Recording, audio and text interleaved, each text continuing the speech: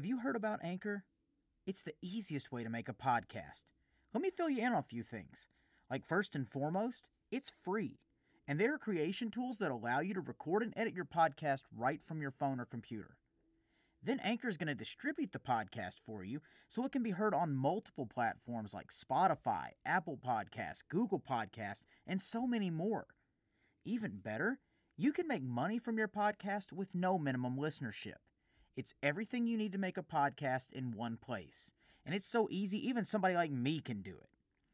Now download the free Anchor app or go to anchor.fm to get started. And I know you hear me.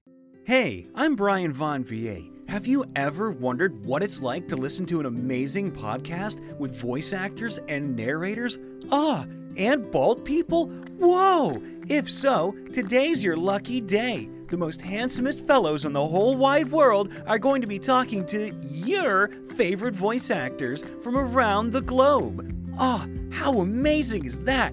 And they're doing it right here, right now on I Know You Hear Me podcast. We have tons of celebrity guests such as Arnold Schwarzenegger. Stop it, Arnie. We're not quite ready for you yet. And your favorite returning characters like Sylvester I Had 7 Strokes Stallone.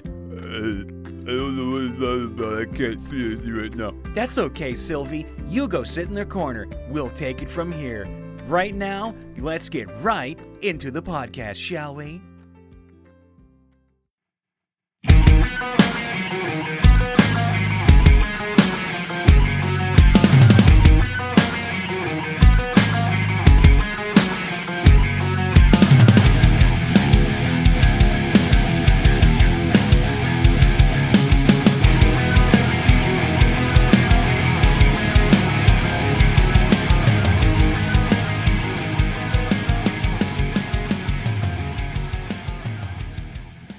Hey guys, these are my experiences from day 3 at ICC. So we are doing, inadvertently making this a trilogy. So this is part 3, and I have got some big names. Day 2 was huge, day 1 was big, and this is the apex. So I hope you enjoy these interviews and my experiences from ICC day 3 in Nashville. All right, guys, we are back here for day 3, and this is my second interview of the day back here at the table. We're in the media room at ICC day 3 here in Nashville, and I have got the guy that sniped me for a Hot Toys General Grievous. I don't know if I can let that slide or not, but he seems like a cool guy so far. Seems a little sleepy, though, and then he's got his lovely significant other with him as well. Guys, please introduce yourself to the audience. Hi guys, I'm Sleeping Collectibles. I'm Space Buns. And guys, let's talk about y'all's experiences here this weekend at ICC. How's it been for y'all? It has been kind of wonderful. We didn't know we were coming down until very last minute. We got the go-ahead a week before. Nice. We live 10 10 hours away, so we hopped in the car and just kind of winged it, and it's been a really fun trip. The best things come when you wing it. That's it. So what would you say has been your biggest purchase or your most successful purchase this weekend? Well, we just got a really good purchase on an Ewok Village inbox vintage for $100. We got $100 out the door. Feeling real good about that purchase. Man, okay. I would too. Go Ewoks. Yes. Yep, Yes. like that. All right. 3-way fist bump. So let's talk about that General Grievous, because I walked by it so many times over the last 2 days. When I finally had the courage to go back and do it, it was gone. How much decision-making or how much contemplation did it take from you guys to pull the trigger on that? A lot. We walked through that booth at least 9 times. I had bought an Obi-Wan statue from those ladies, and they tried to sell me the Grievous, and I told them no. I said I didn't want it. I was like, I do, but I need to save money. No. Right.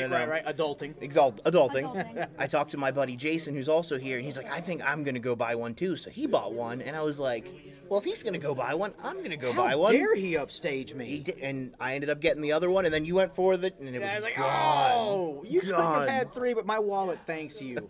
So, Meanwhile, I told him, I said, if you see something and you want it, just buy it. It'll be because gone. it'll be gone when you want to go back to get it. So the FOMO is real. It's the very FOMO real. is real. It's either buy it here or buy it at an exorbitant price on the internet, however many months later. Man, that is so true, and I found my people in that regard. I ain't even mad about that. So let's talk about last night and the craziness that ensued after hours. What a wild event. Yeah. What were y'all expecting any of that? Did y'all have any clue that was going to happen? Walk me through y'all's thought process on it. We were just enjoying the show, and I didn't realize that we had the greatest professional wrestler of all time in our presence. Out of nowhere, I hear a Ric Flair-esque promo out of my right ear. I stand up, I look to the right, and the All-American Hero, out of nowhere, defends the honor of the great state of Kentucky. They may not think I like them that much, but I gotta stake my claim. So You're the champion, whether you like it or not. You are and whether representing. they like me or not. That's So, true. There it is. But man, you singing my praises here. I swear I didn't pay you to do that. But so things got physical. What did. was your reaction to that? I was shocked. Absolutely shocked. I was like, oh man, this is gonna escalate. And then it escalated. I was not prepared. What were your thoughts? Did anybody have a countdown or a stopwatch to see how long I would stay on the floor with my feet folded over my head? I wish we would have, I know. because that was top 10 greatest sells I have seen all year. Thank you. Wonderful. Thank you. Yes, it was. And then I got assaulted by a child. Yeah. I got no words for that. I don't even have, I don't know if my man card got revoked. I don't know, but I will say that it did go to a good cause. So I'm did. going to let it slide, and I know that those guys had fun with it. But we do like that cause too. You did a fantastic Thank you. job. Oh my goodness. Thank Very, you. very wonderful. well, guys, before I let y'all get out of here, I do a little segment on my show where my guests get to each ask me up to 5 random questions. Since we're doing mini interviews here, I'm going to let each of y'all throw one my way. Nothing is off limits. Wrestling, acting, cons, purchases, whatever it may be, I am at your mercy. Throw away. We're gonna recast every film ever made. You Okay. have to choose one and one character that you would have liked to play over the last 50 years. What character in cinema history do you think you would have been good at? What character? Man, I don't. No Country for Old Men is one of my top movies. I like that movie. Good call. Absolutely perfect. Can't change anything there. I would love to be cast in a Star Wars film, but I don't want to ruin anything there either. Man, I saw so- the way you took a stunner right there. I think you'd be okay. Yeah. We can make it work. But in all honesty, just because he is one of my comedy and improv heroes, I would love to have been one of the news team in Anchorman, just to be alongside Will Ferrell and Ron Burgundy. That would have been amazing. Because that's where I got a lot of my boisterous, outgoing, outlandish, loud character traits for my wrestling persona. So I would love to just be one of the main guys in Anchorman. I love that. That's awesome. Thank you. What about you? What do you got? I want to know, after the whole ordeal that happened last night, how did it feel to get the lightsaber that they handed over to you? Man, I was not expecting I that. wasn't either, and I was like, And I wasn't even sure That's so what it cool. was. I thought it was just the case for the one that they gave to another person in the crowd earlier. So I'm like, okay, I mean, that's cool. I didn't even know that one was a Savvy's Workshop from Galaxy's Edge, because I'm getting ready to go there and do one at the end of next month. Wow. And oddly enough, as I was supposed to have already had one made, it was the same day that COVID shut the world Yeah. down. Yep. So I'm like, wait a minute, what? And then I had a guy approach me after the fact, and he's like, hey, how much for the saber? And I was willing to sell it at what you would pay to, to buy it there. And I was going to make another donation, but then he's like, man, and I saw it too, and I was kind of hoping, like, is he going to do it? Please don't do it. Please don't do it. And then it's like, I see it. He says, man, I can't buy that from you. That is too cool. You keep it. Yeah. So, I mean, it's like, great. Now I have a Jedi one, and I can go make a Sith one. Yep. So, Yep. dude, I won. that's awesome. Yeah, fabulous. I That's love really that. cool. And- I also got a saber this weekend. Did get Nice. one. It was given to me. Yeah. Really? And then I had somebody write me on Facebook and try to offer buy me it. a ton of money for it, and I was like, no, it's mine. They were telling the story up on stage when B-Dub bought his girlfriend the Yeah, lightsaber. yeah. She was actually looking at it at the same I time. had it in my No hand. joke. I was gonna buy it. And the guy, the Oh, seller, man. said, well, if he buys that lightsaber, I'll give this girl a saber for free in the meantime. Because so I- he ended up buying everyone's sabers at the same time. Mainly it was because I had it in my hand, and they said to me, they were like, oh, well, you're going to have to fight her for it. And I was like,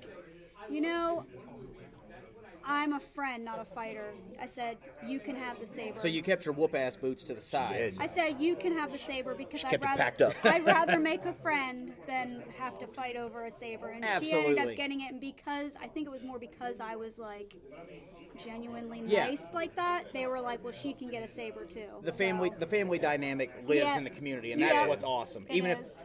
if you snipe somebody, the friendship, the respect, the Yeah. mutual love and admiration is still there, and that is Now, awesome. deep down, down, I'm like, because I really wanted it, but I was like, she really wanted it, and I was like, she can have it. I'll get one. I'm force choking you with my made. mind, but you can have it. You can have it. So That's just it. that's it. Well, man, let's plug y'all stuff real quick. Yeah, definitely. I have a YouTube channel. I am Sleeping Collectibles. I have a TikTok as well, at Sleeping Collectibles. We're on the road to 5,000 YouTube subscribers. get I'm them there. about 300 away. I'm about 4,000 away from 50,000 followers on TikTok. Yeah, we're crushing the social media game lately. I gotta figure out TikTok. This is my lovely fiance, Space Bun. She's got herself an Instagram. We're trying to work her into a channel as well, trying to find what she needs. Yeah, I have a YouTube. I have one video, but for one video, I have like 135 subs for Not just bad. one video. Wow. So that's not bad. I'll take it. I'll take it too. That's amazing. They call me Space Bun, so. Well, guys, we'll have links to y'all's information on the show notes. We'll help get you to that 5,000 mark. Yeah. Man, we'll get you there. We'll get you past it, and we'll get everybody connected, and we'll keep having fun here at day 3 of ICC. Sounds good. Thanks, guys. All right, guys, we are back here at the booth, and day 3 has been off to a hot, raucous, and crazy start so far, and it's only getting bigger and better from here because the day's not even halfway done yet. But I'm back here at my booth in the media room, ICC Day 3 here in Nashville, and I got my good buddy, new friend Adam Moreno on the pod. Adam, how are you doing, man? I'm doing great. It's been a great weekend. Man, it has, and you are the epitome of small world because we met waiting in line to get credentials Friday, and lo and behold, you turn around and ask me, hey, do you know Iron Bear? Lo and behold, Iron Bear is Tom Coffey, a wrestler I've known for over 10 years but fell out of contact with, and you get me back in contact with him the same day, and it's like we never missed a beat, dude. How crazy and small of a world is that? It's insane. I ended up following you on Instagram, and I saw that it was mutual. You guys were mutuals, and I was just like, how do you know Tommy? And he's been my friend for probably about the same amount of time. Right. But and it's so crazy because back in the day, I met him as he was doing the Iron Bear character, and then he kind of transitioned and started wearing a suit, kind of looked like a John Travolta from Pulp Fiction character. And man, like we always nerded out together when we were in the locker room on shows. But as adults, as life goes on, we fell out of contact, and you were the conduit that got us back in, man. hey, I'm glad to do it. Absolutely, dude. So tell me more about your weekend and your experiences here. I know you've been doing interviews. Yeah. I was lucky enough to do one. So how's everything been going? It's been great. This is my first time going to ICC Con. Nice. My buddy said, hey, that all of Clone Wars cast is going to be there. The Emperor, C-3PO, everybody's going to be there. You should go. So we went ahead and bought tickets. Yeah. And then I was like, you know what? I've got my YouTube channel, Star Wars Comic Friend. I've got my TikTok and my Instagram, the Rex Tano. I'm also on Twitch, and so I've been doing this for a long time. And I my goal is to spread positivity in the Star Wars community. Absolutely. We've had a lot of negativity the past, I would say 5-7 years. Thank you, Internet. Yes. Basically, since Disney came up, we've had a split in our fandom. And I'm trying to bring positivity. So even if there's something I don't like, I'm always surrounding it with. Absolutely. Even though it may not be my thing, it could be yours. Yeah. And so I put my name out there, and Michael was kind enough to offer me a chance to be a press. I dig it, and that's talking to him, interviewing him about this. That's exactly how I got the credentials as well. Check out my interview with him. It's already in the feed if you haven't already. Links to the subscriptions in the Such a show nice notes. guy. But literally, he was a fan that created this convention for the fans. I mean, the tagline, for the fans, by the fans, that's 100% He's a legitimate. humongous fan. Yes. And I'm just jealous of the guy getting to take Ian McDermott to and from his hotel in the airport and watch Return of the Jedi in a van with the Emperor and get stories about how certain things came into play. Like, dude, that is bucket list Mind-blowing. stuff. Mind-blowing. But I want to talk to you about something real fast, too, because you mentioned it, the fandom. Yeah. It's split down the middle. It's very toxic. Yeah. Let me ask you this, because it's something I've debated myself with. Do you think that a lot of this negativity comes from the fact that these fans get these theories and speculations in their head of how something's going to play out, and then no matter how good the story plays out, how badly the story plays out, they're going to hate it because it's not what they envisioned and wanted in their mind? Do you think that's part of the reason for Yeah, this? I think it's a big part of it.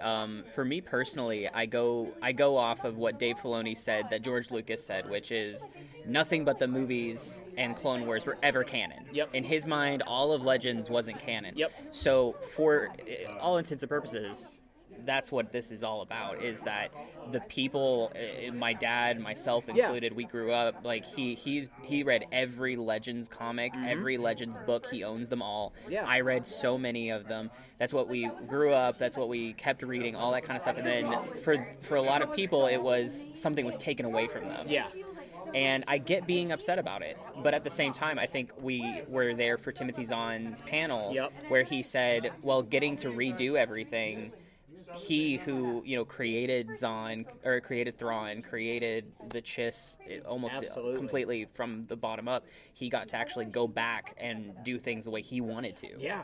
And I think that was something that was really important to hear for a lot of the people that are still upset about the changes that are happening, is that a lot of the creators are getting another opportunity to fix some of the things, because even in Legends canon, it was kind of a mishmash pot of everything, and so sometimes it even messed up itself. Yeah, it was hard to keep continuity because there was so much to pull from. And then on top of that, what you said, it was simply, there was a lot of fan theories. Yeah. There still is fan theories, and when it doesn't happen, everybody gets mad about it, and like, oh, is Mace Windu going to show up in Boba Fett Season 2? Well, is there even a Boba Fett Season 2? Like, exactly. Now, I will say I do subscribe to the theory that, we saw Palpatine steal the Life Force from Kylo and Rey in Episode 9. I fully and wholeheartedly still believe that he took the Life Force from Padme and put it into Vader to torture him for the rest of his life, because he has to know that he technically killed her so that he could live. Did Vader not suffer enough? Exactly. Now you have to add this on top of it, all this another tragedy on top of it. But that just makes him stronger in the dark side too, because he's walking in agony and misery, and now he has that thought in the back of his mind, knowing that he killed her. Well, have you read the comics? Yes. The Vader comics? The new run of Vader comics have been some of my favorite, and our channel, we specialize in talking about the comics. And that Vader line, it has been torturous reading how sad Vader is, like how sad Anakin is about what you're saying. It's the death of Padme. It's so cool to get that other perspective of this iconic villain that everybody thinks is emotionless, which you see it break down. You see the armor crack over the original trilogy. But, man, just seeing his backstory as the kid, the awkward love romance and love interest, all that, man, you just see how tortured he was. It's like he was born to suffer. Yeah. And it's such a He almost was, thing. basically. Yeah. But then when you get these backstories, you see him struggle with the Emperor. Like in the comics too, you see him like assault the Emperor, and then he gets Force lightning. Yeah. And you don't see that dynamic. It's the only time the Emperor's Force lightning has actually worked. Yes. And it was because Vader did not attack him back. Absolutely. But I mean, it's so cool to have all these unique perspectives. And as a fan, like, there may be things that I don't like or disagree with, but I'm going to sit there and enjoy it because It's I Star love Wars. the franchise as a whole. It's Star Wars is Star Wars is Star Wars, regardless of what it is. If it's a fan movie that's made by the fans for the fans, if it's a Legends movie, if it's animation, if it's live action, Star Wars is Star Wars is Star Wars, and you can enjoy it or don't. And that's what I say. If somebody leaves me a hate comment about an opinion I had, my thing is, I'm so sorry that you may not have liked this issue or this thing. I hope you can find joy in the Kenobi show or Bad Batch Season 2 or anything like that, because you may not enjoy the way that the comics are going. You may not go, the way that the shows are going. Maybe you can find joy somewhere else. Otherwise, there are other fandoms you can join. Absolutely. And hopefully it's not as toxic there, too. Oh, I hope not. Man, before I let you head out of here, we got to do a thing where you throw a random question or two my way, so I'll leave it up to you if you want to do 1, 2, whatever it may be. Nothing's off limits. I obviously don't know what it is ahead of time. Sure. So fire away when you are ready. So you answered one of my questions during another interview, and you said that you wanted to be a bounty hunter. If you could do a wrestling persona in the Star Wars galaxy, what would it be? You said a bounty hunter. Absolutely. Something that I thought was interesting is somebody else pointed the mascot thing. Mm-hmm. Who would be what creature, what person, what droid maybe would be the mascot that pumps you up, that gets in there the ring. If you get knocked to the ground, this guy gets up there and it's like, get up, we got this, get up. Okay. Who is it gonna be? See, okay, this is where it's going to be a toss-up, and I might have to let these two guys fight it out, but I would have to go with either Chewbacca or K2SO. Oh, gosh. Because that fight would be a match in itself. Yeah. But see, I think if I had Chewie, I'd have somebody that was loyal to me. Oh, yeah. If I had K2, as much as our smart aleck attitudes would click, I would probably get a robotic backhand from time to time, and I don't know if I could deal The with drama, that. the drama itself would be fine. It would be a whole storyline in itself that your mascot is trying to overshadow you. And then, if he helps me win a match, it was like, I'm sorry, Flynn told me I had to. Yes, But man, like, Chewbacca has always been my number 2 behind the Emperor. So amazing. Actually, you know what? As much as I love Chewbacca, I think Chrysanthemum.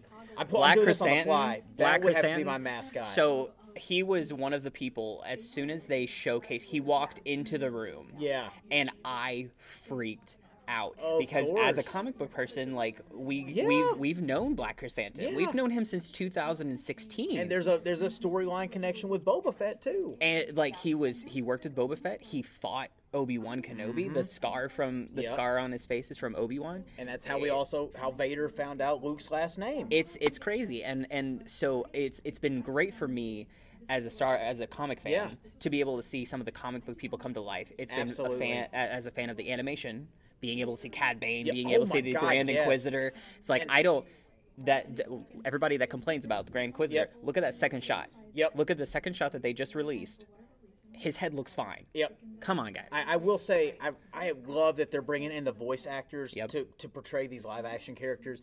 I love the Grand Inquisitor, one of my favorite parts of Jason Rebels. Isaacs. I just wish that, just because I'm a huge Jason Isaacs fan, I wish it would have been him doing it. Yeah. But, dude, I still He is love... so busy, though. Yeah. That man does not stop working. So I'm hoping they'll announce him for Celebration this year, because I missed him in 2019. But, man, either way, I'm still going to enjoy Kenobi. I'm still going to enjoy seeing a live-action Grand Inquisitor, because that was the heel of all heels. Fifth Brother? Yeah, Fifth Brother, the blind one. Yeah. Yeah. So, I mean, like, it's going to be fantastic. Dave Filoni is giving us everything we want, and so is Jon Favreau, everybody involved. That's something that you said earlier, is that is it these fan theories in people's hands?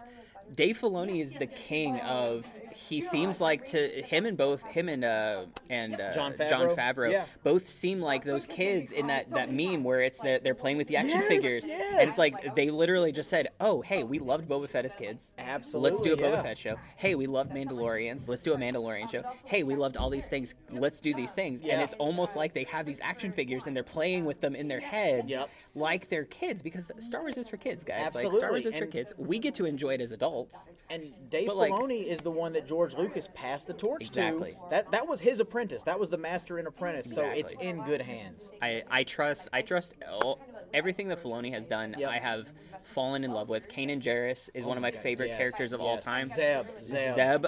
He's one of the funniest actors of all time. But he created 3 of my top 5 favorite characters: Ahsoka, Captain Rex, and then Kanan Jarrus. And that's something too. I just got to give a shout out to Ashley Eckstein, who's also here at the convention. Man, being the voice of one of the most polarizing Star Wars characters over the last almost 2 decades now. She goes from being absolutely hated, people think she's an annoying character, to one of the most beloved and the epitome of a Jedi, iconic characters. And you see people like her lines are out the door. They're currently on day 3, which is usually the day that things slow down. She has a secondary line that is lined up across the con. They have Q because lines they have Q lines her. for the Q lines. And that's something like Ian McDermott, Anthony Daniels, they have that. They've like, got like she has just made that character. Can I say a funny story? Please do. So I met Ashley yesterday, and I got the photo op with the selfie with the auto. Yep, I saw that on Instagram. Actually, it was so amazing, and the reason that her line takes as long as she does is she takes time to engage you. Yes, she looks you straight in the eyes, and she asks for your name. She wants to know, all this stuff. Yeah. But what you said earlier about being a polarizing figure, in 2008, I was right into high school, like freshman year of high school. I was young. Making me feel old.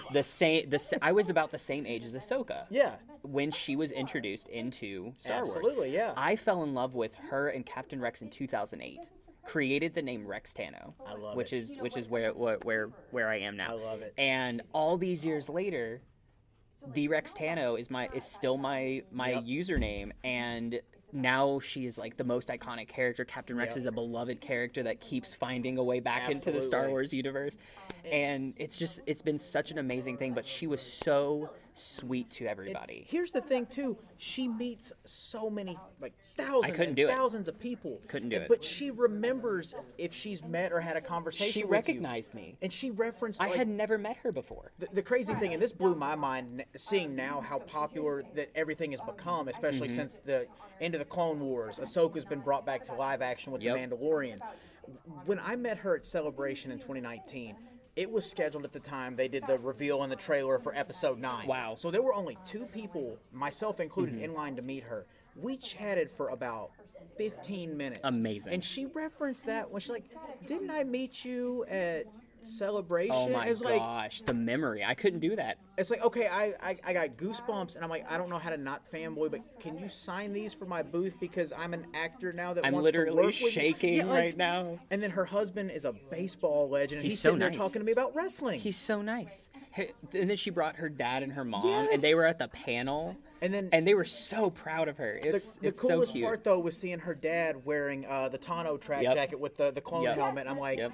I just want you to know, cheap little plug for myself here, but I wear that jacket to the ring sometimes, and her husband thought it was so cool. Like, Yeah. baseball legend David Eckstein thinks that's cool. Like, what is life right now? What is life right now? We are truly living a dream. This whole weekend has just been a dream, and I don't know if I can go back to reality. I don't want tomorrow. to. I don't either. I don't really want to go back to work. Dude, I don't either.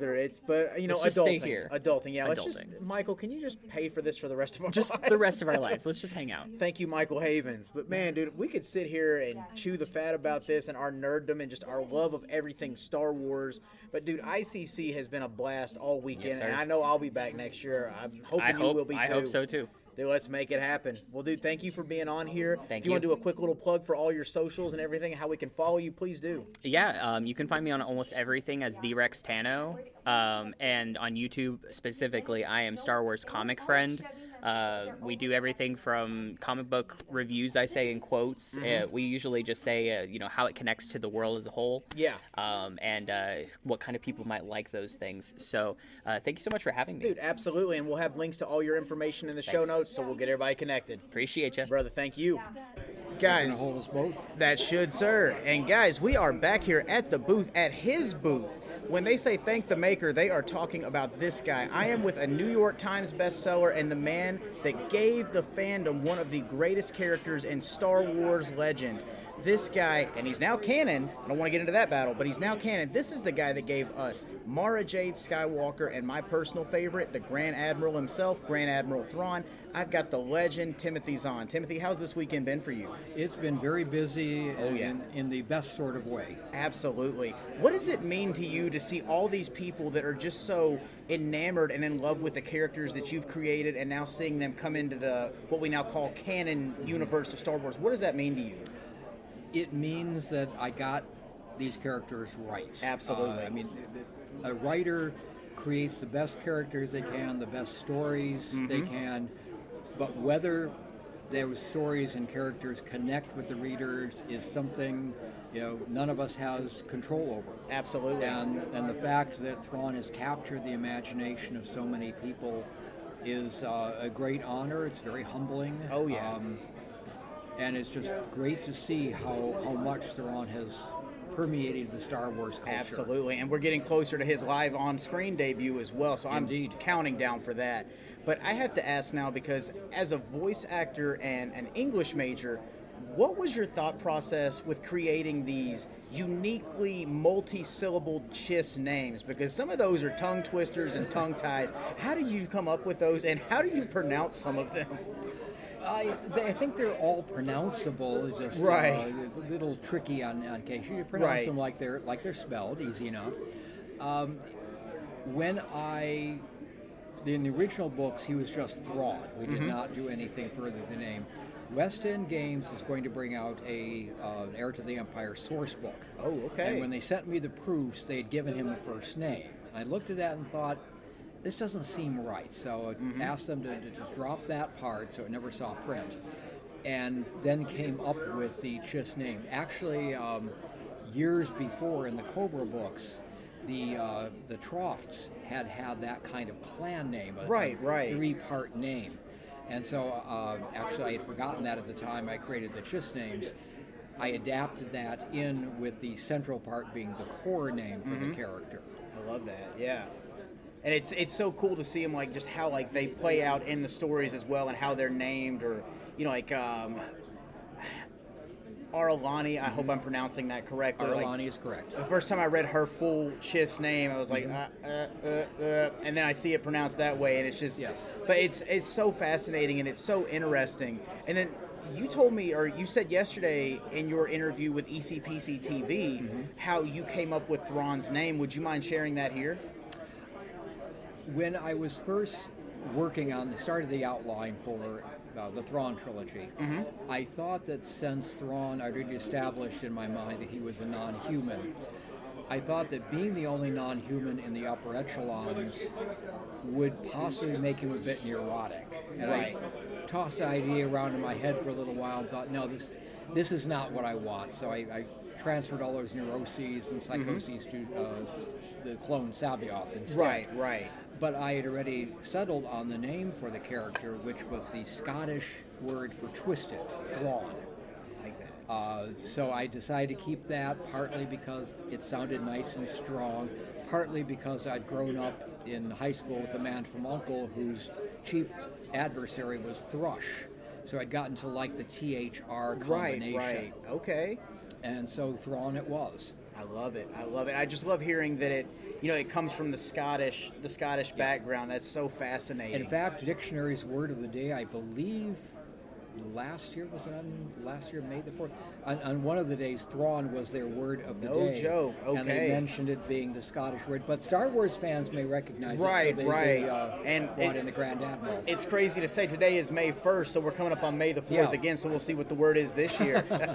But before we wrap up here, because I know there's people that have been wandering by looking at the booth, and I don't want to keep you from the interactions, would you mind throwing a random question my way? I'm an actor, voice actor, professional wrestler, huge fan of Star Wars. Nothing's off limits as far as I'm concerned, so if you don't mind throwing a question my way, I'm happy to answer.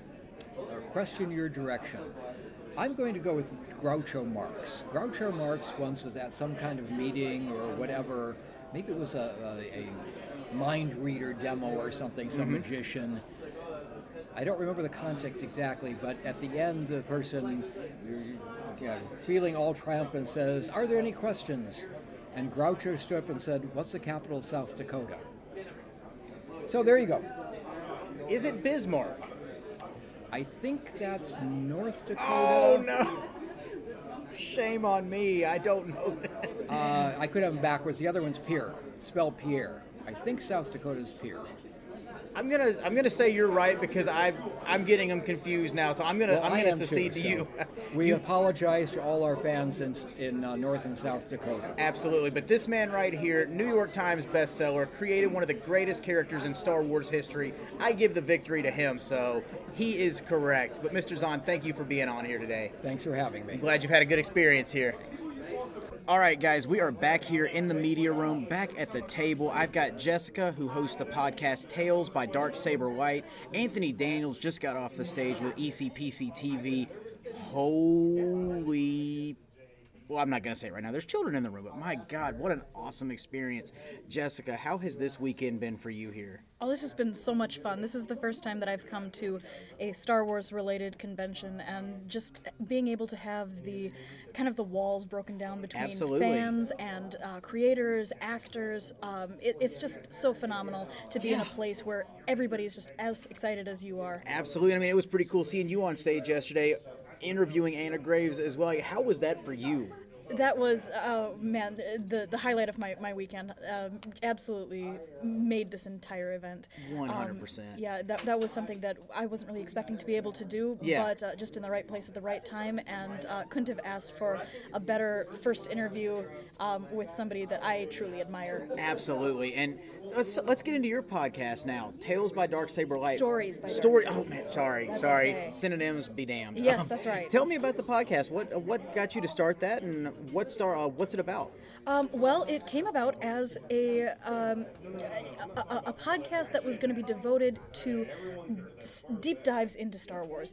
And my podcast co-host and I, we both have a real interest in stories and how they're told effectively. And so we wanted to just kind of react to new Star Wars content, also do deep dives into characters and stories, and really pull out why is this franchise so enduring. Absolutely. I love it. And one thing I wanted to ask as well, because this has actually come up on some other interviews I've done today, with the fan base, we've heard panels on stage now. We've seen them go live with debates about legends, canon, all this stuff. Sometimes the fan base can be toxic. And I pose the question, do you think it's a toxic thing because they have all these theories in their head that, while they may be cool and may be interesting, if they don't see it play out on screen, no matter how magnificently acted out the scenes and the story is told, it's not going to satisfy what they want because it's not what they thought of? Do you think that's a big factor in that? Yeah, great question. This is something that I've thought a lot about, and I don't think that it's the fact that there are fan theories that is the part that kind of makes it toxic. I think that's such a natural reaction to content that we love. Yeah. The problem is that when you spend so much time theorizing about content and the hiatuses between movies, between seasons of shows is so long that you just spend so much time getting into your fan theories that you wish that you could be the one writing it. Right. I think that the way to keep things not toxic is to, practice Jedi detachment. Absolutely. Have your theories, hold them lightly, and then we can always celebrate or criticize what we do get on screen, but it shouldn't be tied into what you specifically were hoping for, because Absolutely. the writers certainly don't have an obligation to come to the same conclusions you do. They're in their positions for a reason. Yeah. And truth be told, I'm a fan more than anything else. If I don't love it, I'm not going to badmouth it. I might shrug my shoulders and come back to it another day, but I'm never going to go and argue with somebody about it. But it's you nailed it spot on. So solving the world's problems, one podcast at a time. Somebody pay us for that, please. But what has been, outside of interviewing Anna Graves, your biggest experience at ICC this entire weekend? Honestly, it's been getting plugged in with other podcasters just like this. I mean, I've kind of been just hanging out in the podcast room. I knew the Rule the Galaxy guys who were here this weekend, and I think that you come to an event like this hoping to get your autographs, get your photo ops, but ultimately it's so satisfying if you really treat it like a networking opportunity with 100%. Just other fans, other creators. Absolutely. And so I'm really excited about those connections that have been made this weekend too. Yeah, 100%. I mean, this is my first convention appearance as a guest, and it has been a 100% mind-blowing networking experience because, like Headless Ned Stark YouTube channel, ECPC TV, that is a mouthful to get out, but I got it right this time. Back of the Cereal Box, Rule the Galaxy, getting to go on stage with some of these people, like last night with the Josh Pence unboxing, live panel. All this insanity this weekend has been awesome. And it's been great to get connected with you, and I know that you are an aspiring voice actor, so I have a feeling that one day we're going to be talking off air. I'm going to get your name in the credits next to mine, so I look forward to that.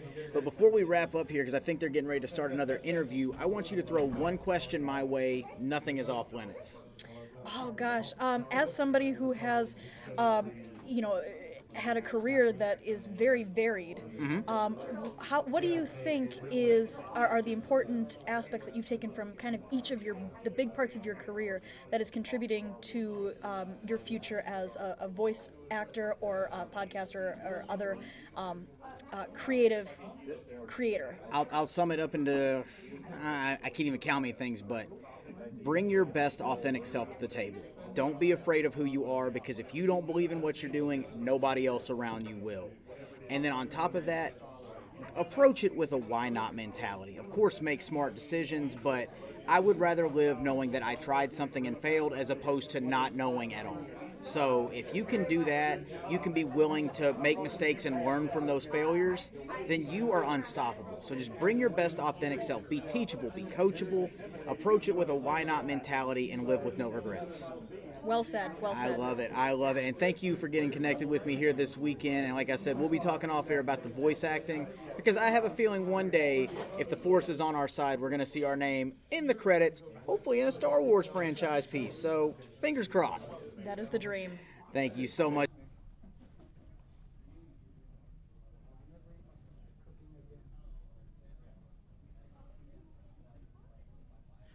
We are back, everybody. This is a live recording on stage at ICC Day 3 here in Nashville, just when you think the weekend can't get any bigger. I mean, Day 2 last night took a stunner in front of a live crowd, streamed across social media, helped raise money for the Nashville Humane Society, and I thought that was going to be the peak of the weekend, but here we are live on stage again before all the festivities start and Day 3 gets even crazier. And I'm here on stage with some legitimate royalty. She has not only been in American Dad, you've heard her voice in Jumanji, you've heard her in several video games, but most famously and nearest and dearest to my heart, she is the on-screen love interest of one Obi-Wan Kenobi. She is the voice that brought this character to life. She is the voice of the Duchess Satine. This is Anna Graves. Anna, thank you for being here. Good morning, Flynn. My shining Jedi Knight. I considered myself something of a Sith, but you're melting my cold heart. Thank you. See, Thank you. The Duchess sort of tends to do that. This is my angle. Very, very true. And a fellow Tennessee native as well. I am. So, I'm originally from Memphis. Man. Hey, Memphis. These OG Tennessee natives are hard to find these days. So Yeah? it's transplants galore now, and it's like finding a unicorn if you find somebody that's born here. I'm happy to be a rare sighting. I've lived in LA for 24 years, and I still keep my Southern roots, my niceness and my Absolutely. politeness, right? So people are constantly asking me, where are you from? Absolutely. And I mean, it shows too, because, you know, like everybody is blown away by that Southern hospitality. You hear the stereotypes, you hear everything, and then you come and experience it, and it's like, okay, that wasn't an exaggeration. Yeah. They're loading me up with soul food. Now I can't walk. You know, it's... Right. You kind of regret it at the end, but it's well worth it. Honey, is that your third plate? Have a fourth. We're not going to let you leave here empty. Come on. It's like going to grandma's, you know. Grandma. But you have been all over the place this weekend, and you have done some amazing interviews. You've been asked a lot of great questions. So I want to go kind of a different direction with the ones that I'm going to ask and expound off of some things that I have experienced and that you have said. Talking about your endeavors as a voice actor specifically, you mentioned the ratio of auditions you send to what you actually book, sending those MP3s, forgetting about it, submit it and forget it, as people have famously heard me say. How did you get into that mindset? What was it like for you accepting that? And then how do you still apply that to this day, especially if it's a huge role? Yeah. Dude, that's a great question. And I'm not going to lie. I'm not going to say that I'm amazing at not getting down on myself. But But that is part of the job. That is part of the job as an actor, as a performer, is that you try. And you have to be at your top caliber with all those auditions. You have to do your best and then let it go, because there are so many other factors that don't have to do with you that ultimately lead to who will get the role. Absolutely. Ranging from they've worked with someone else before, they know that they love them, they want to work with them again, to to rates. Oh, I don't want to pay that, I want to pay this. Yeah. To different things. Like, I mean, there's so many factors. So I just give everything my all, 120% above and beyond, and then put it out there and hope. And it doesn't always turn out. Right. But I mean, you still get the auditions, and as the saying goes, the auditions are the job, the actual, in studio or behind the mic, that's the fun part. Yeah. I mean, and then when you book one, right, you have that awesome feeling like I did that and I had a good feeling about that. And does that happen to you? It's still so surreal to hear my voice on anything. Yeah. Like a manufacturing commercial, something for Stanford University. Those are probably the two biggest things I've done, but you hear your voice and it's wow, okay, that's me. That's pretty cool. Like it's a humbling feeling, because in my mind, that's not supposed to happen to me. But but I mean, that's a great mentality to have, because the factors that go into it are beyond your control, and you can only control the controllables, and that's the hardest thing to remind yourself of. Yeah. So you have to stay positive, remember why you love it, and keep going. Absolutely. And then a second question I have for you, because as I mentioned, you were the on-screen love interest of one Obi-Wan Kenobi. Yes. What everybody would probably say is the most stereotypical epitome of a Jedi, by the virtues, despite him turning a cold shoulder or a blind eye to what Anakin and Padme were doing.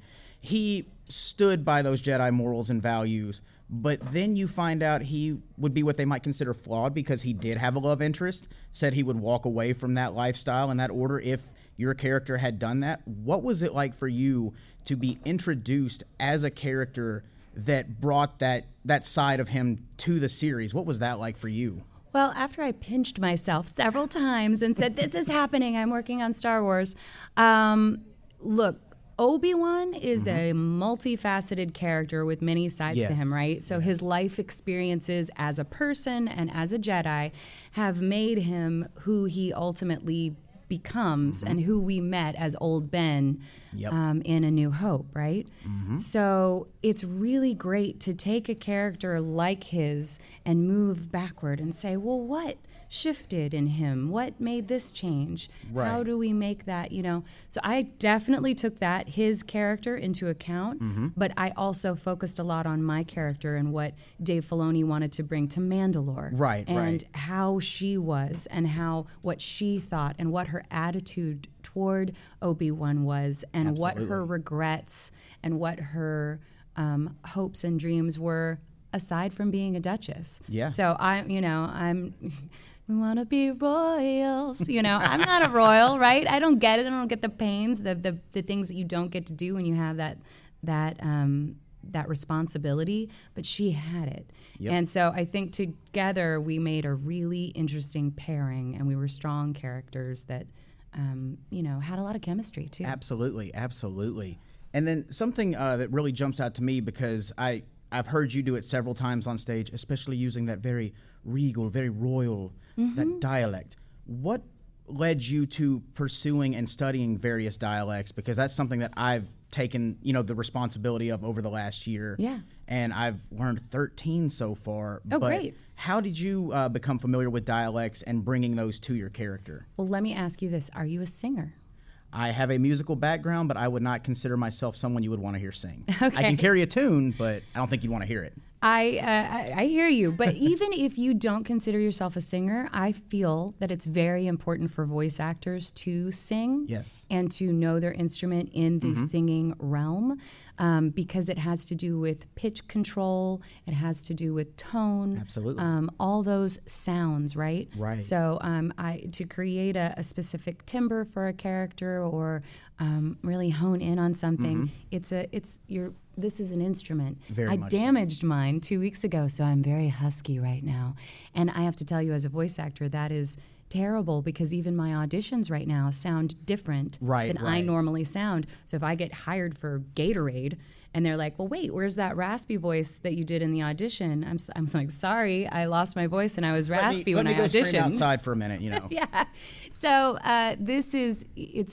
it's a precious instrument. So absolutely, for me, getting back to like accents and things like that, I think I just always had a good ear. I had a good ear for pitch. I had a good ear for being on key.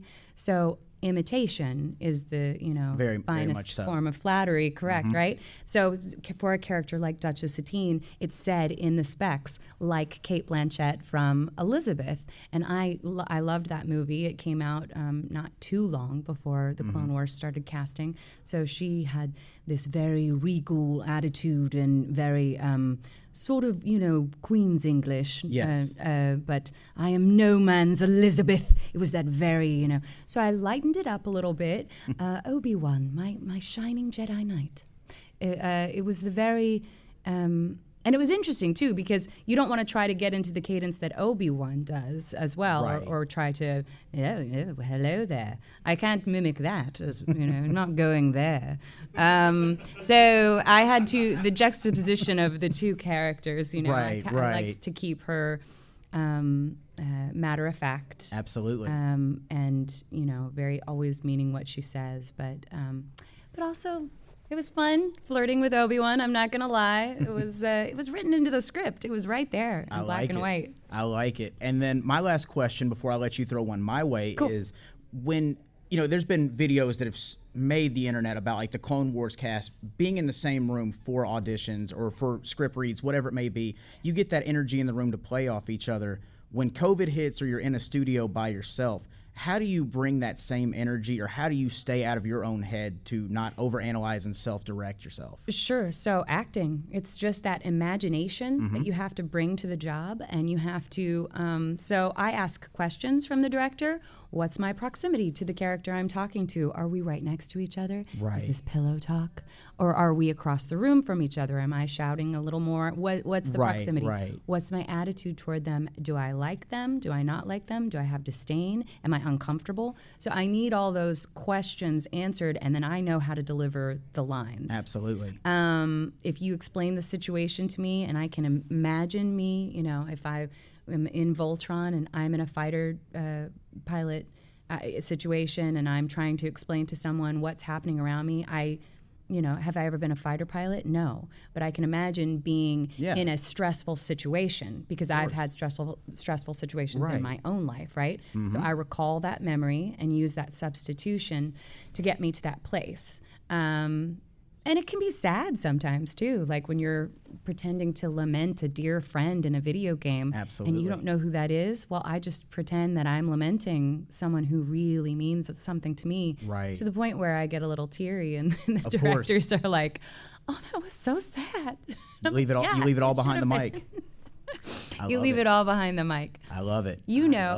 So when did you start wrestling first and then you ultimately became more of a performer and then got into voice acting? I had a little bit, all through high school and middle school. I was a band kid, had concert, symphonic performance, marching band, all that. Yeah. I had done middle school drama in elementary school, but when you get into band, that takes over your entire life. Sure. So I had that. I had always been a wrestling fan. So as soon as I graduated, I started wrestling, still went to college, worked full-time college schedule, and wrestled anywhere from 3 to 5 nights a week. Started a family, tried to walk away then, came back, inadvertently walked away in 2018, and started voice acting then, got into improv, Shakespeare, and then the dialects too, and it's just got pulled back in after the fact, because if somebody that's been doing it for X amount of decades asks you to come back because they want to have a retirement match with you, then you can't say no. Right? So, yeah.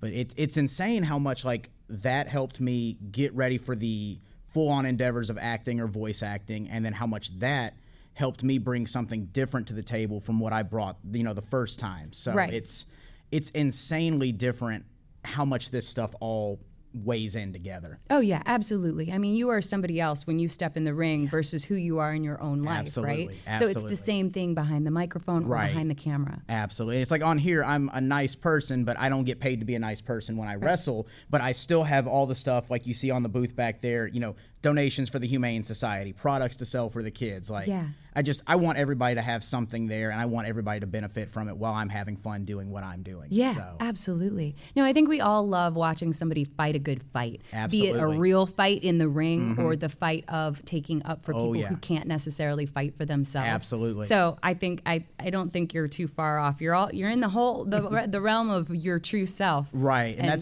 that's a big thing of bringing the authentic self to every audition, every character, or every performance you do, for sure. Yeah, for sure. Absolutely. I know. Well, I totally respect it. I love what wrestlers do. I've done a lot of stuff off and on through the years for WWE voiceover wise. So. Oh, okay. I may not be able to talk about some of that stuff right now. That's okay. We'll talk off mic. Cool. But Anna, seriously, as we're coming up on time here, I want to thank you for coming on here and taking the time in your busy schedule this week. A little bit of a care package for you here. I've got one of my shirts, a couple decals from my wife. Check her out on Etsy, Decals by Kins. Will do. And then I've got a couple photos and my card in there for you as well. So thank you so much. Oh, of course. Let me give you a nice wrestler shout out. Thank you very much, Flynn Hendricks. Thank you, guys. Check out ICC for the rest of the day here. Go get subscribed to the podcast. We're on all podcasting platforms, on all social media platforms. Go check it out. The Duchess Satine approves. I think you will like it too. So check us out and come see us at ICC before the day wraps up. And I know you hear me.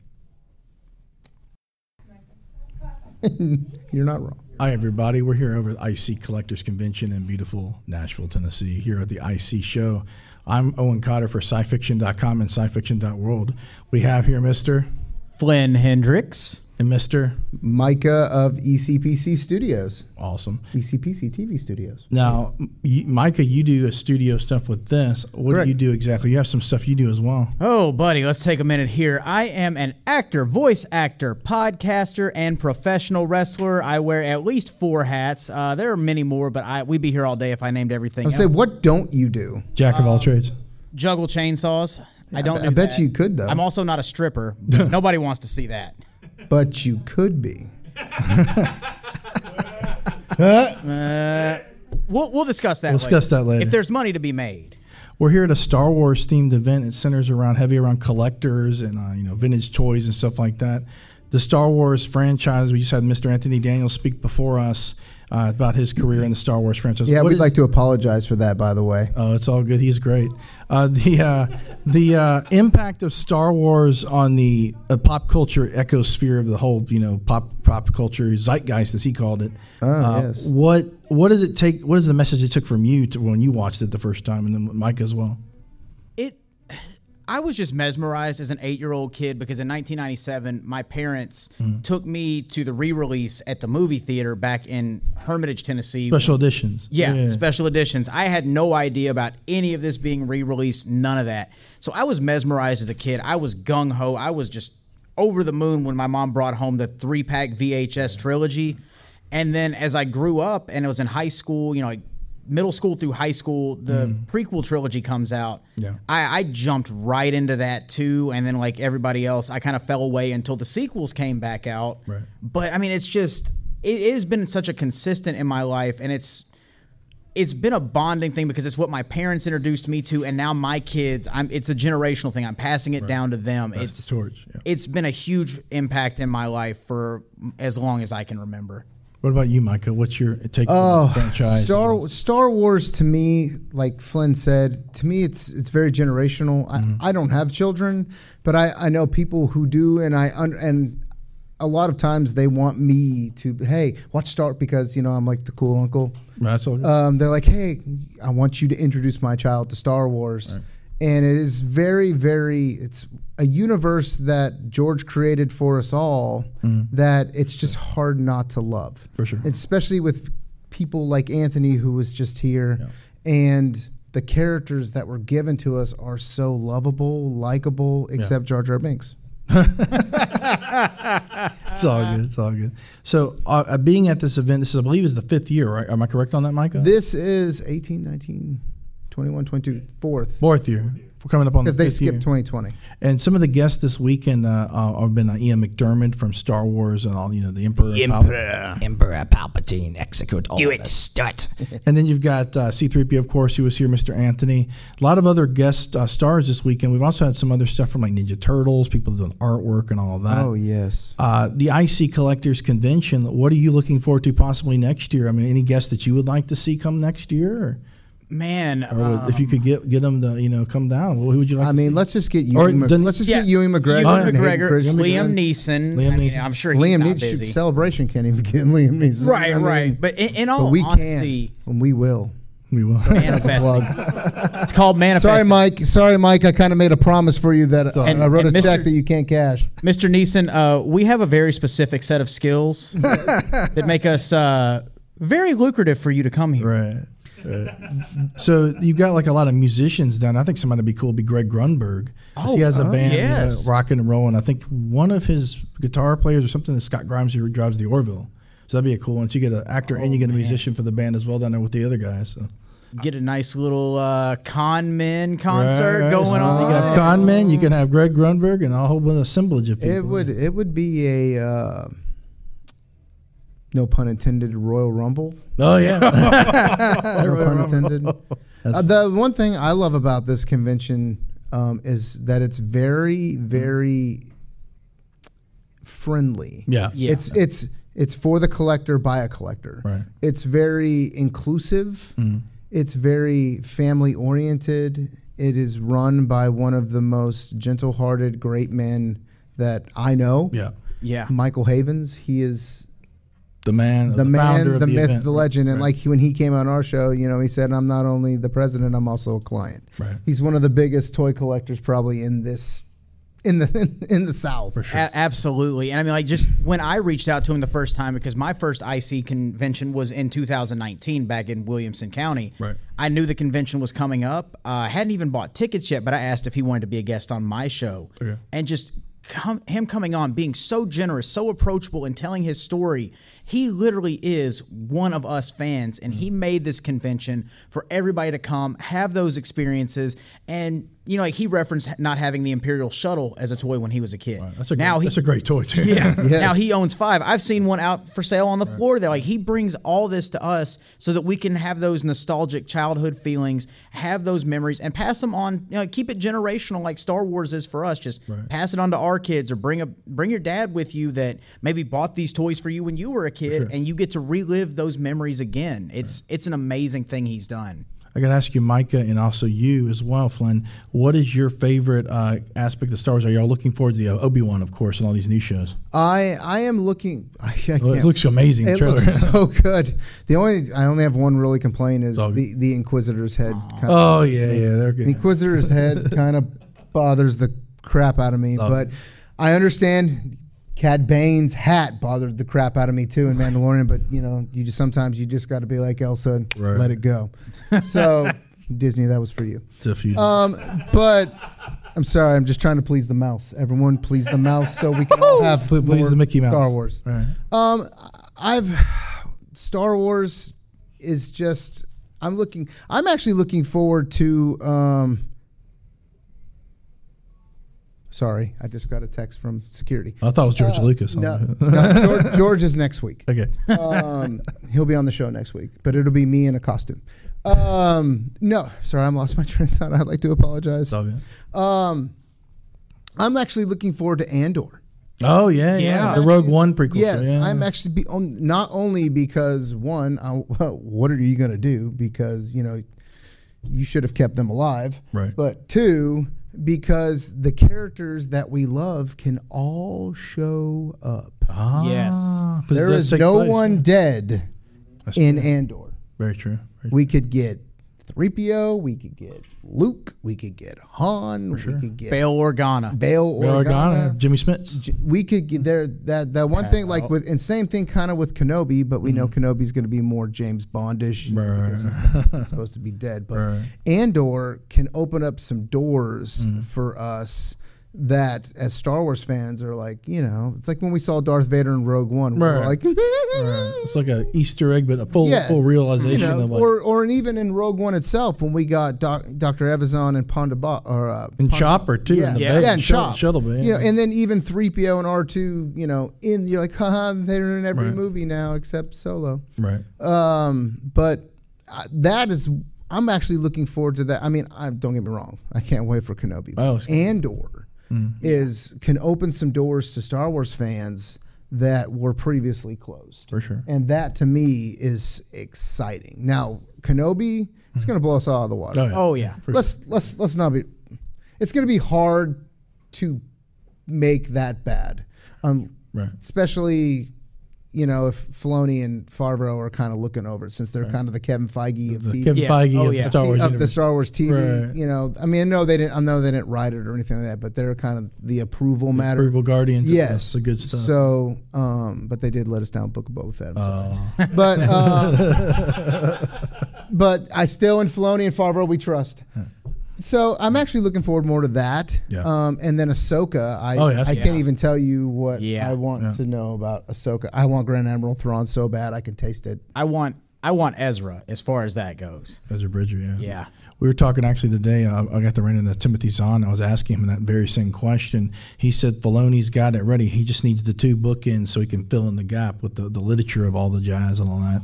He was saying we talked about his opinion on who should be an actor. He didn't exactly give me a specific name, just a few ideas, Jason Isaacs, a few others. But he said anyone that does Admiral Thrawn should have that, you know, that gravitas of, you know, the strategic leader. But, you know, he's like, is a certain person will have to fill that. He said Jeremy Irons, I believe, would be a good one. Something like that. Oh, voice of Scar. Yeah, versus Scar. I actually want. I don't know if you guys have seen Milligan. Yes. Oh yeah, Lars Mikkelsen. Yes. Yeah. The voice actor. The voice actor of He would Thrawn actually be a looks great one as like well. to me. I'm like, wow, you paint him blue, give him red eyes. Right. He could Yeah. be Thrawn, Legit, and yeah. still and would be able to bring the voice from from Rebels. People, it's just a seamless transition. Actually, probably I've be got the best goosebumps thing. thinking about it. I mean, for Thrawn, I don't want Jeremy Irons. I'm sorry, I don't want a big actor. I don't want a big actor to step in those shoes because I like it like Mark Hamill was a nobody. Right. And he's Luke Skywalker. Right. I don't want somebody who I'd be like, oh, that guy's Scar, and that guy's been in Aragon, and that guy's in Man in the Iron Man. You know, I would rather have someone who can take the part and make it their own, and we can go, that guy's Thrawn. Yep. Lars Mikkelsen, if you're watching, you should be the next. I mean, the rumors are already running rampant, so let's hope they're true. I would hope so. I mean, the guy is tall. He looks like him. He's a perfect. Just paint him blue. Which is one of the reasons why they casted him as Thrawn too, because they're like, hey, you kind of have the look and the voice. And his brother's already in the franchise as Galen Erso anyway. So keep it in the family. So I mean, I just think that I don't want a big actor. That's my opinion. Right. Just because, just like with Marvel movies, Marvel movies are great because we got actors we didn't know, and they made great characters. And so but that's my opinion when it comes to a lot of superhero stuff. I mean, don't give me someone big. Give me someone who can break the character out. Absolutely. I got to ask both you guys. We're in a collector expo, heavy in Star Wars vintage toys. Do either of you, Flynn, do you collect or what? Oh, look to your left. Your left. Yeah, he's got me beat this. Look to your left. Gee whiz, everybody, he's got a loot. Oh man, that's some good stuff. And that's not even the tip of the iceberg. Yeah, that's dangerous. I was tame this weekend compared to these guys. Got to hold your wallet intact. You know? So what kind of, you collect mostly vintage or modern or both? I'll be honest, like I grew up collecting the Power of the Force, the Kenner figures, but I am absolutely in love. And here they come again. They just put me to shame again with a case coming. We got some toys coming in the building. Let you go anywhere. I love the 6-inch.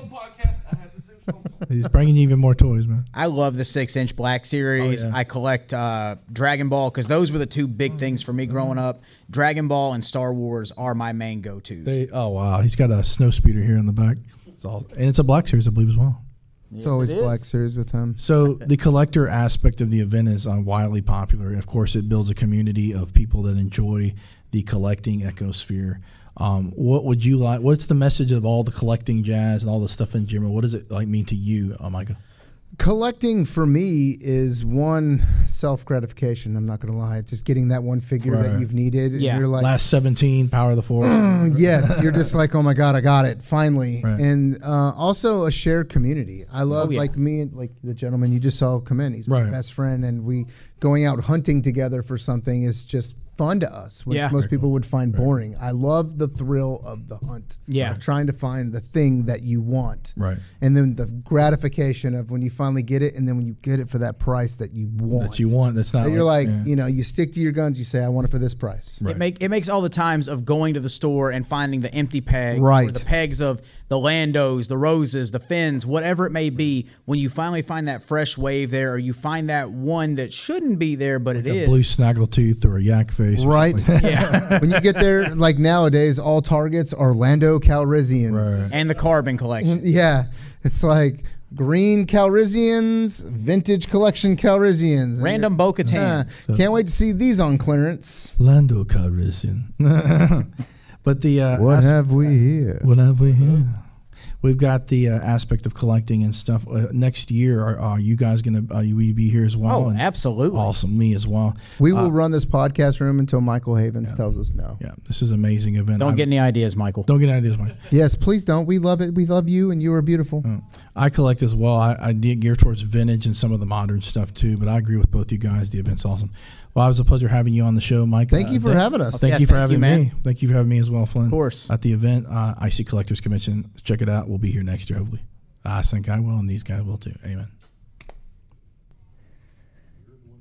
What's up, Palace Horde? Welcome back. So today we're here at ICCCon in Nashville, Tennessee. We're on the ICC podcast stage. I got some special guests with me. To my right, this is Ashley from ECPC TV. You can follow her on TikTok at Ash the Cleric. And over to my left, I have my man, Flynn Hendricks. You can follow his podcast, I Know You Hear Me on Instagram, and you can subscribe on all major podcasting platforms. And then to my far left is Matt from ECPC TV. You can follow them on Instagram, YouTube, Twitter, and Facebook. I'm the real Flynn Hendricks, by the way. I think there was a song about that in the late 90s, early 2000s, but we can't talk about that right now. Yeah, that's a whole other podcast right there, guys. All right, so we're here today. We are going to talk about what would happen if we had a mashup between Game of Thrones and Star Wars. So, here's the question. Now, somebody from the audience did say it would be pretty cool to see an Ewok on a dragon. So I like that. That's a good starting spot. So what do you guys say? What do you think? Man, I think an Ewok in Game of Thrones would die within 5 minutes of this show, just because Game of Thrones is unforgiving, and Star Wars, it could allow little cute teddy bears. This is true, but let's maybe raise it up a little bit. How about a Wookiee riding a dragon? There you go. I like that. I can dig that. I see Chewie or Chrysanthemum riding a dragon. I think that'd be pretty badass. Yeah. I feel like the Wookiees would get along with Hodor like real good. Like I feel like they would just understand one another and just click, like have a growl, have a Hodor, and then they'd just be like, Yeah. That would be. I will say that a Rancor would fit perfectly in Game of Thrones. Rancor versus was it not Nom Nom or something? What's the one giant? I think it's Nom Nom or something. Yeah, that'd be a nice little battle. Now I know me and Flynn were talking off camera yesterday about the Night King versus Darth Maul. Oh, you have to. It's like long lost brothers meeting to establish who the cooler brother is at that point. Who's the most iconic John Wayne or Clint Eastwood of that family? You know, you have to do that. That makes sense too, because they both have the horns. Both have the horns, right? And and he's blue, or like blue white. So you have Savage Opress, the yellow one. You have Darth Maul, the black and red one, and then you have the long lost brother who was left out in the cold. Who's the blue one? So now we're talking. We could do like a 3-way ladder match or something. Oh, yeah, yes, I love it. But hang on, would Darth Maul walk away with both of his legs after that fight was done? That's the real question. Wait a minute. What legs? What legs does he have? The ones that Mother Talzin Tis a gave. flesh wound. Tis merely a flesh wound. I can see the head of the Lannister family, who's the dad. I forget his first name. Tywin. Tywin and Count Dooku just like eyebrowing it off. You know what I mean? Like just like they look really similar and similar ruling structure. Or they might even like just join forces. That would be. It'd be one. Yeah. That'd be strong right there. I have one here, and just because both of these characters were played by the same person, we've all seen that meme on the internet of Brienne of Tarth where it looks like someone may have crop dusted her and they're waiting for her to smell it. How would Captain Phasma accept that in the ranks of the First Order stormtroopers? Would she allow that? Would she even smell it through the helmet? How would that go?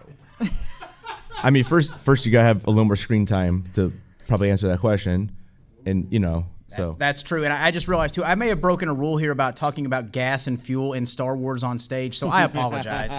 No, that's just that one. He's that's one thing we try not to do here at ICCC. So you bring up Brienne of Tarth and Captain Phasma, same actress. But do you think one would have more of an advantage over the other in a fight? I personally think it would be Captain Phasma, just because of the upbringing she had and kind of fighting for survival and basically clawing her way up to the top, backstabbing whoever she had to get to where she was now and get off the planet she was born on. I think that she's a survivalist, and I think that would probably work in her favor. And see, I would respectfully disagree. Yeah, I was gonna. Same here. I was gonna disagree because, every area Captain Phasma is getting her butt kicked, and Brienne of Tarth obviously has survived so many battles. I would have to go with Brienne of Tarth winning that fight. She is a beast in the best way possible. Yeah. I love I can't that's disagree. one of my favorite characters, both in book and on screen. I think, they nailed it with her. Yeah, Gwendolyn Christie did a great job in that role. That's for sure. Oh my goodness, Yeah. so wonderfully balanced in her acting there. Yeah, I think. I'm in the minority here, so I accept defeat on that. Well, someone's got to be wrong. Why is it got to be me? All right, so when thinking about the prequels, so now we're going to get a little nuts here. So we have Anakin and Padme, right? So if Padme wasn't there, and we had Sansa, and we had Daenerys, and some of the female characters, so who is Anakin hooking up with? Oh, gosh. Oh, my gosh. Just don't say Anya. Let me ask this: if it was Daenerys, would Luke and Leia still kiss in Episode 5? Would that still be a thing? And they probably would have done more than that. Yeah, because they. Okay. Yeah. So maybe. Not Daenerys. So maybe we need. Yeah.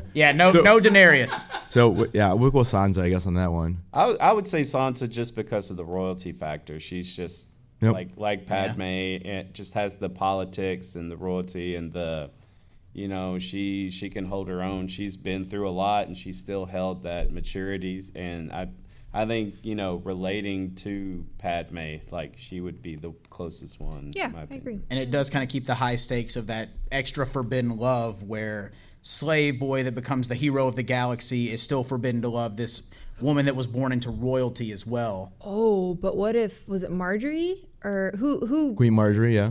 Oh, if she and Anakin got together, they would have manipulated the universe to the end of time. That would have been. Yeah, she probably would have. Poor Palpatine. Yeah. I loved her. She was. All right, so here's what we're gonna do. I'm gonna throw out some duels. All right. And you tell me who's gonna win and why. Okay. All right, ready? So duel number 1. We have Jaime Lannister versus Grievous. Okay, I would say Grievous only because he has more arms. And but no, seriously, like Jaime Lannister, like he has a lot of conviction in his, like he is a great fighter.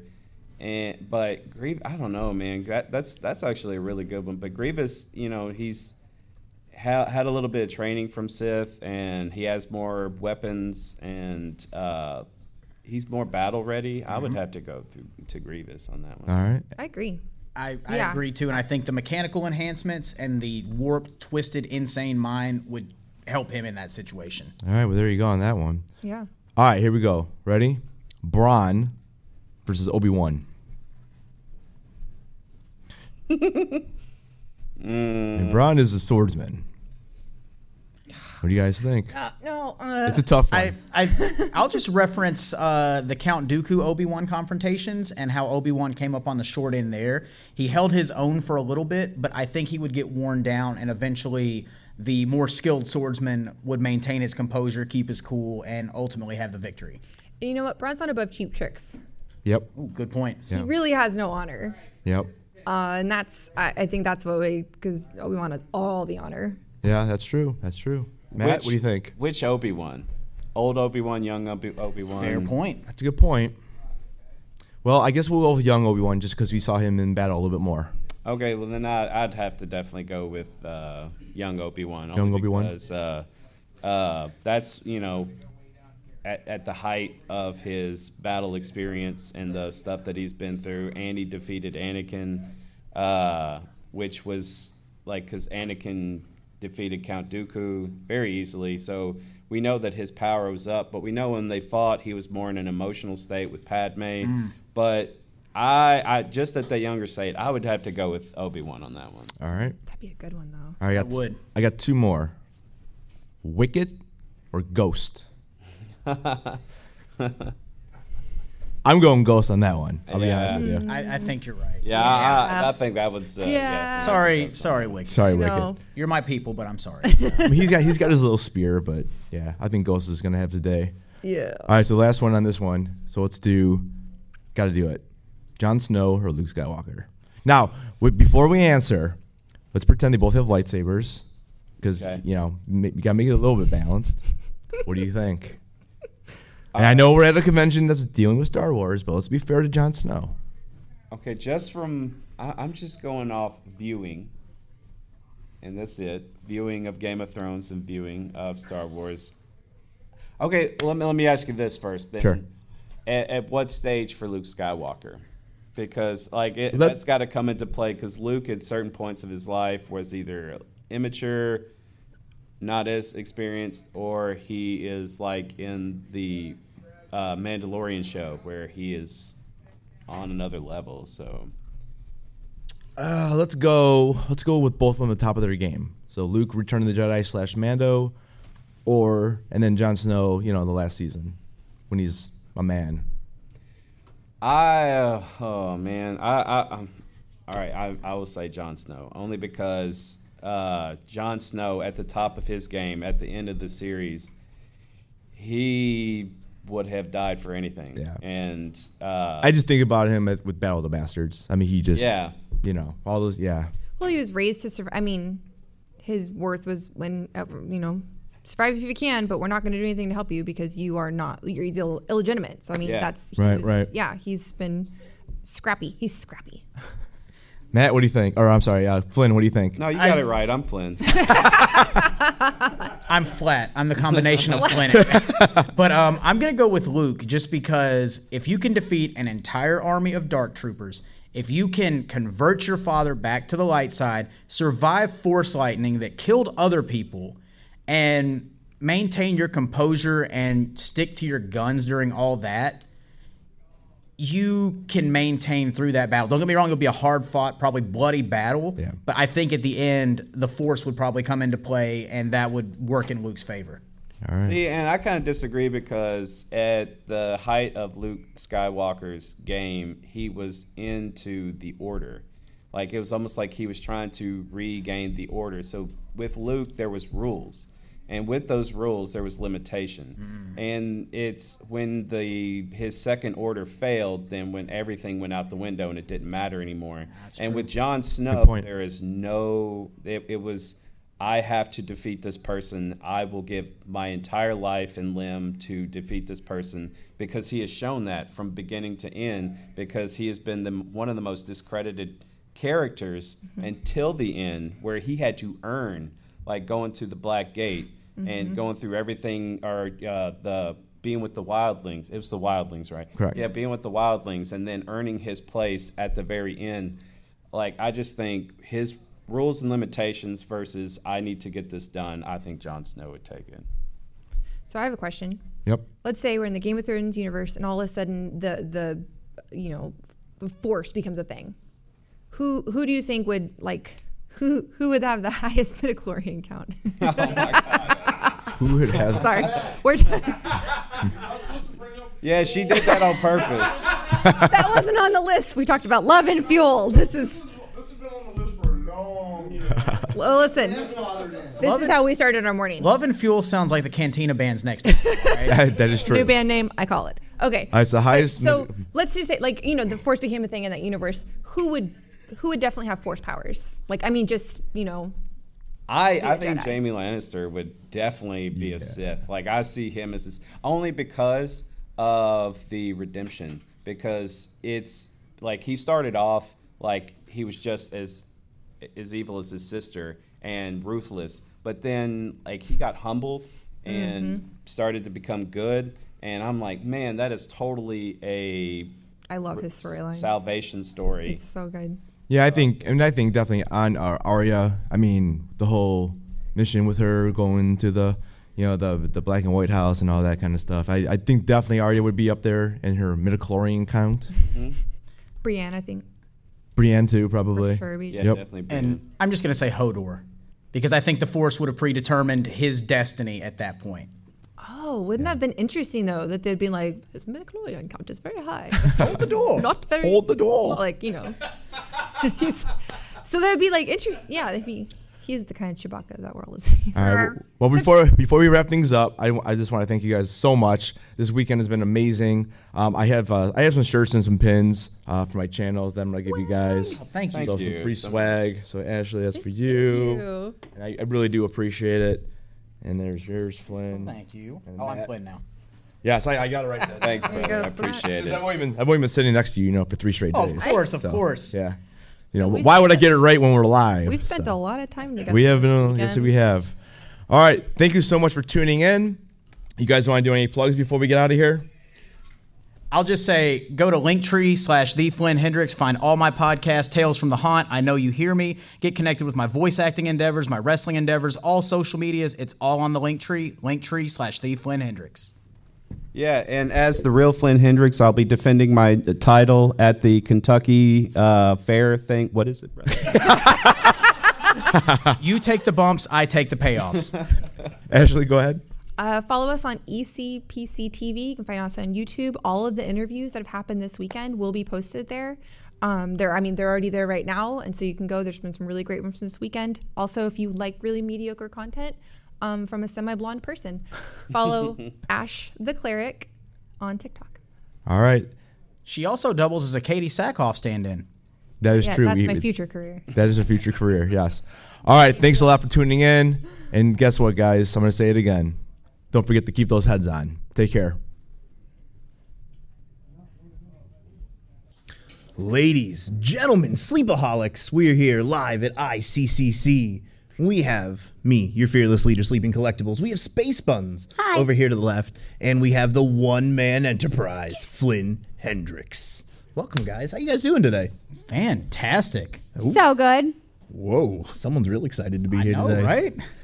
So we're here, day 3, final day. It has been a wild con. We have got a lot of stuff done. We've met a lot of really cool people. My man Flynn here, especially, and we have seen some craziness out there on the floor. Oh, yeah. What are your guys' takeaways? What are your thoughts, Flynn? How have things been? First off, I have to give a takeaway because I just noticed your Hypnotoad tattoo. Yes. And your Real Monsters. I don't know how I haven't seen those all weekend. I'm taken away by that. It's actually a Hypno Megatoad. It's got Kenny Omega hair and the Omega sips. Oh, my God. Okay, yeah. Okay. Kind of metal. Yeah. But, man, this is... I may get some beef from the internet community on this, but this whole weekend has been like every Star Wars trilogy where it builds up to the third one being the best so far. Ooh. And don't get me wrong, day 2 last night, day 2 yesterday, it was wild, it was epic, I had a blast.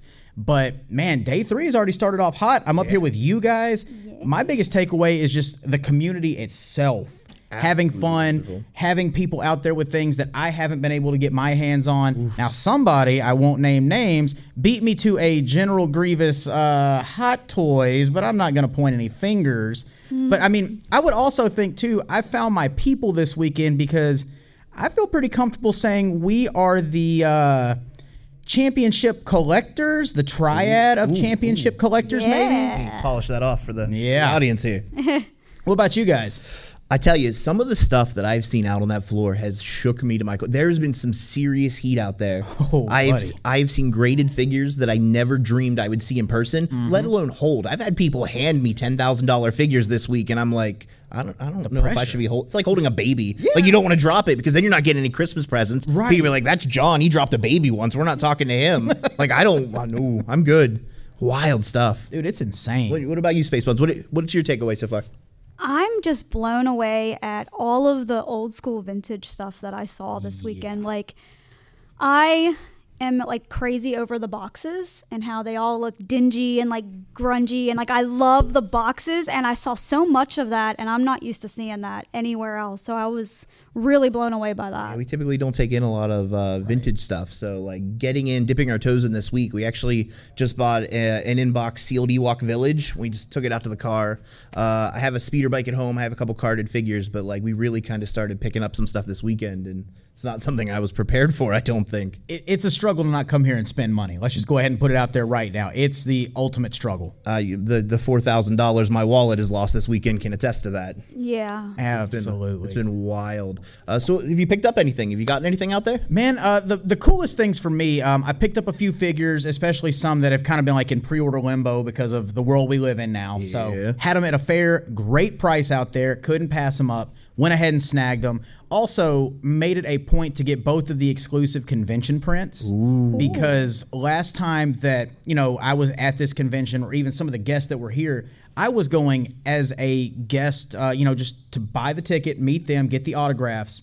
So I had to get the prints and get them signed by these people because, like I said, the last time I was here, I was a fan. Now I'm here as a guest on stage with you guys, and I've been doing this all weekend. I had to get those signed and get them framed to go outside of my studio. So that's been the thing for me, just personal mementos. What's your Instagram right now? I'll put it in the chat so everybody can have a look. We have 32 people in the chat right now. It is at @Flynn_Hendricks, and Flynn is FLYNN. And if anybody can take a screenshot and hover over, I got a QR code to make it easy. Ooh, we like that. Ooh, even better. Let me go ahead and pin that to the top of the chat so people Cheap can. plug, too. Once you get connected, check out both of my podcasts here and keep up with my voice acting and wrestling endeavors. Perfect. We're going to talk about those wrestling endeavors because I heard something wild happen last night. Oh, boy. We're gonna be hearing about that. What about you, Spaceballs? What's the favorite thing you picked up this weekend?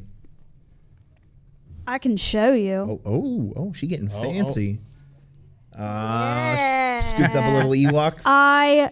As soon as I saw it, I was like, well, I have to have that. And then I also just picked up, literally, 25 minutes ago, I got an Ewok Village, a vintage she did take my Ewok Village. And I had to have it, and it's awesome. Can you also hold up that shirt that you bartered my buddy for? I got to give a cheap plug to my home haunt, Nashville Nightmare. I did. I saw his shirt. I said, dude, I love your shirt. And he said, do you want it? And I said, yes. So now I have a really awesome, And not to hijack it all, but if you're in the Nashville area on May 13th and 14th, we're doing halfway to Halloween. Go to NashvilleNightmare.com for more details. Thank you. She really just walked up to a guy and was like, I like your shirt. And he took it off and was like, take it. It's gave yours it to right me. now. Yes, he gave it to me. So. Wild things happen in this room. Thank you. Wild. So me, I've picked up a ton of stuff. I don't know. The car is going to bottom out on the way home. I don't know what we're going to do. We picked up an Obi-Wan Mythos statue from Sideshow. Looks gorgeous. Huge box. I actually had to take out my daughter's car seat and just throw it out the window because there's no room for it anymore. Yeah. It got blown away. She's gone. We have an Obi-Wan now. We're good. Got the General Grievous hot toy. We picked up an Ewok Village. Picked up you spoke 20 to 30 Black Series figures. There's going to be a pretty epic haul at the end of this. We weren't quite ready for that. We were blown away. We were incredibly unprepared. And the family here. When I'm talking to people and just being like, oh, I really like that. He's like, yeah, I've seen your YouTube channel. I know your TikTok. He's like, I'll knock $20 off for you. And I'm like, what? Dude, you don't have to do that. I'll pay full price. Say no more, fam. I got you. Yeah, it was very, very cool. So we've definitely met a lot of friends. We've met a lot of people we really enjoy, yourself included. Thank you. And speaking of you, I want to dive into this thing last night. So last night, oh goodness, we attended the Pensaback Live here at the ICCC stage. That might have been too many C's there. I do it all the time. Yeah. We were here on the stage watching everything go down, and you and Mr. MCE had a little bit of a confrontation here. Why don't you go ahead and tell everybody about that? Well, it all started because these guys. They thought they were cool. They thought they were funny. They bought things that I wanted to buy. They beat me to it. So there was some natural beef there. And me being the constant salesman that I am, constant shill that I am, if I hear it's going live, why am I not going to try and interject myself into the situation? It's very heelish of you. Very much so. Because very smart. I'm back there with one of the longest tenured titles in Kentucky State history, over 25 years of heritage right here. I've got that in the room with me. I've got a world title that I competed twice for with me. I've got one of the junior heavyweight titles from Music City here that I won.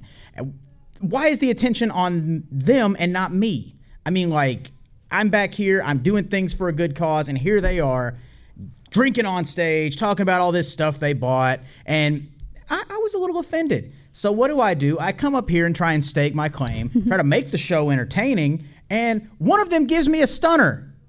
Yeah. A stone cold stunner. A stone cold stunner. I was stuck with my feet over my head with whiplash from that. And then what happens when I finally get up? Well, I guess I probably should have kept my mouth shut. But then a child comes up and tries to play with me, and then she knees me below the belt. You took that like a champion. Yeah. Oof. Yeah. I was assaulted, but it was fun to watch. I'm just going to say. And it was for a good cause. It was for a good cause because it did help go to the Nashville Humane Society, and that donation will be made after this weekend is over and day 3 wraps. So I can't really say that it was worth it 100%. Definitely. And those guys had a blast. I had a blast. And everybody watching had a blast. Thank you to everybody that watched it. Thank you to everybody that followed me after the fact. And I actually had people that were at the con that had left for the day calling me on the way to my truck last night asking what happened because they thought something like we got into an altercation, and like I was just like, I don't want to ruin the magic for these people, but I also don't want them to think that these guys are complete douchebags either. Hashtag kayfabe. Exactly. We're gonna stick it through. It'll be okay. That was really, really fun though. I really enjoyed it. It's probably one of the highlights of the con for me. Right? It was. It felt real too. Like that was the biggest thing. I was like, his ego's big. I was enough. like, we don't need it. Wait a minute. I was like, is this like real? Like, is this okay? Okay, this is actually happening. I was very, very blown away by it. Let me put this in a perspective, just on a personal level. For me, like I've unfortunately gotten in fights with fans because I take being a heel very seriously, and I've had the cops called on me as recently as this year. I've had fans try to fight me again, try to do damage to the building. That tops all that because it was so fun. It was so spur of the moment, and I hate to say it, but landing on that floor was much softer than landing in a wrestling ring. How does that work? But yeah, I mean, it was a blast. So I'm glad those guys had fun with it too, and I'm glad everybody was entertained by it. That's very. What made you get into wrestling? How'd you start this journey? I was always the fat kid in middle school and high school. Wasn't cool to like stuff like that. I'd gotten into wrestling in like 3rd grade, fell away from it, came back around the time of The Rock and Hulk Hogan in 2002. Ice cream. Oh yeah! Woo! Cloud City's that way. But no, there was this iconic. I was gonna say I wanted some ice cream. cream. I want some ice cream. Right? They move so quick. Soft serve, please. Chocolate. There was this iconic match with The Rock and Hulk Hogan. Got to go to the Judgment Day pay-per-view after that and watch The Undertaker win the title despite that horrible choke slam to Hulk Hogan. But, I was just hooked after that. Got connected with Coco Beware because he was a family friend.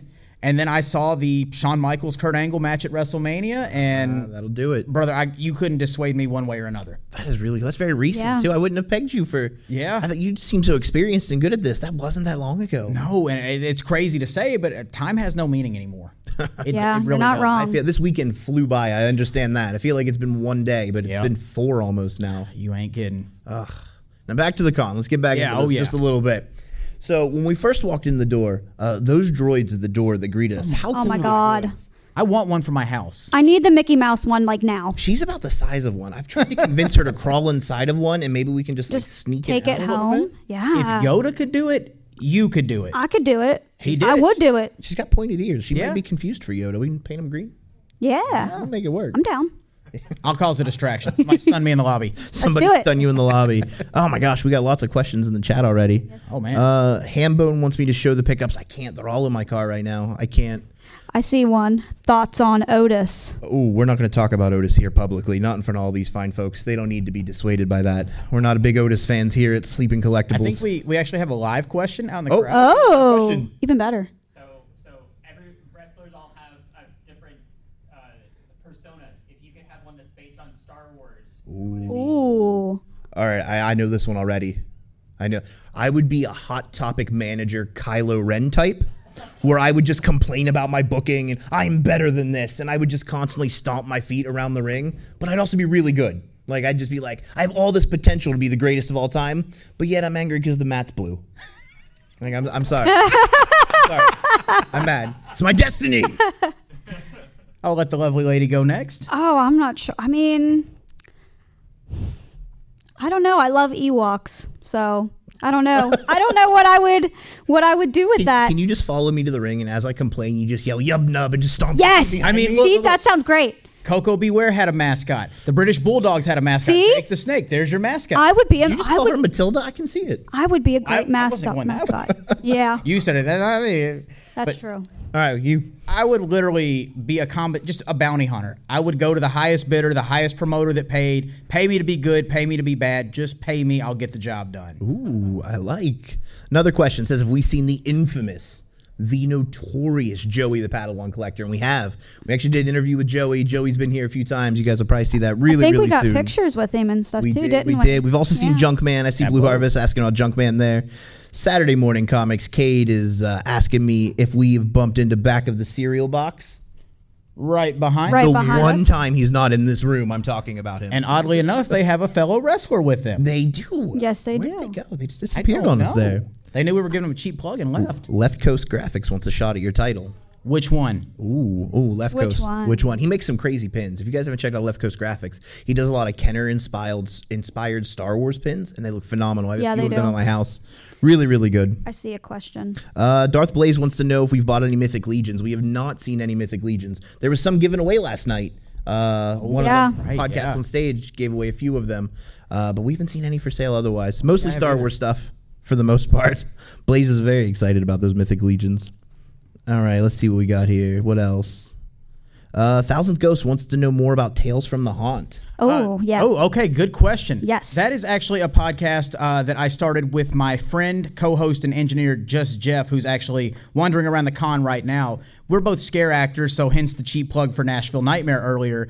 And we just wanted to talk about what it was like to be a scare actor, having an everyday life, and then going into haunt season where you pretty much work 7 days a week for 3 months or however long at a time. Sometimes you don't get a day off. Last season, I worked 70 days straight without a day off, and I had bags under my eyes. I was tired, but I loved it. So we wanted to talk about what it takes to be a scare actor, what it takes to be somebody that runs these attractions, and how you can get into it and how you can get involved. And also, we've come to find out that a lot of these scare actors hated haunted houses before they got involved. So we want to know how that works. How were you so scared that you wanted to have a job here now? So go check it out. All right, let's wrap this thing up with one last question from everybody. Coldbane Games, who is really close to 1,000 subscribers, by the way. Get him over that mark. Really great friend of mine. He wants to know what has been the most exciting moment. What has been your con moment for the year that you'll take with you? That would be earlier today. Man, I got a 1 and a 1A. I can't decide on just one, but interviewing Anna Graves for the I Know You Hear Me podcast, and then also last night taking the stunner, getting kicked by a child, and doing it all for a great cause. Those were my two for the week. It's not often that getting kicked by a child is on your highlight list. Well, I mean, throwing that out my there. kids can't kick that high yet. Space Buns, you? Highlight? My highlight. So I was at a booth this weekend, and they were selling lightsabers, and they had a very, very nice Sailor Moon lightsaber that Sleeping kept trying to get me to not. Keep going. Kept trying to get me to not walk to. So anyways, I'm standing here with this saber, and I was talking about buying it, and this girl came up, and she really, really, really wanted it, and they were like, well, you need to fight her for it. And I was like, I'm a friend, not a fighter. You can go ahead and have the saber. And I gave her the saber, and when that happened, I ended up getting a free saber because I was, I guess, genuine and nice and was like, this girl can have it. That's very cool. So that was really awesome. And the whole con experience for me, I don't know if I could pick one. It's just been a ton of fun. And I want to send a great shout out to ICCC here in Nashville for having us out, for putting this on. Thank you. It's been an amazing time. You guys have to get out here and check it out. Michael Havens did a fantastic job. He really did. And I got to send thanks to Jim, our man in the booth. He's been running this thing and holding it down, making us not sound like weebs up here. Thank you. Feeling pretty good about it. So we're going to wrap it up and plug what you got real quick. Throw me a 10-second plug. Guys, I'm on all social media and YouTube, Instagram, all that fun stuff, and podcasting platforms. Got tongue-tied there. Just go to Linktree/TheFlynnHendrix. Everything is all in one nice place. Get subscribed, do the shout-outs, have some fun, enjoy the quality entertainment. And you guys know us. We're Sleeping Collectibles and Space Buns, at Sleeping Collectibles on YouTube, Twitter, Instagram, all that fun stuff. Come check us out. Come hang out. That's it. And I know you hear us. Bye. Ooh, that was nice. Smooth. Clear. All right, guys, we are back here on the pod. Day 3 is starting to come to a close. It has been an amazing day, and I've lost count of how many times I've been on stage now, but good Lord, this has been more of an experience than I could ever ask for. So of course, I had to bring my main man, the guy that makes these interviews and these podcasts sound pretty, the engineer, the Jefferson Starship himself, Just Jeff. I brought him to the convention with me this weekend. Jeff, what has your experience been so far?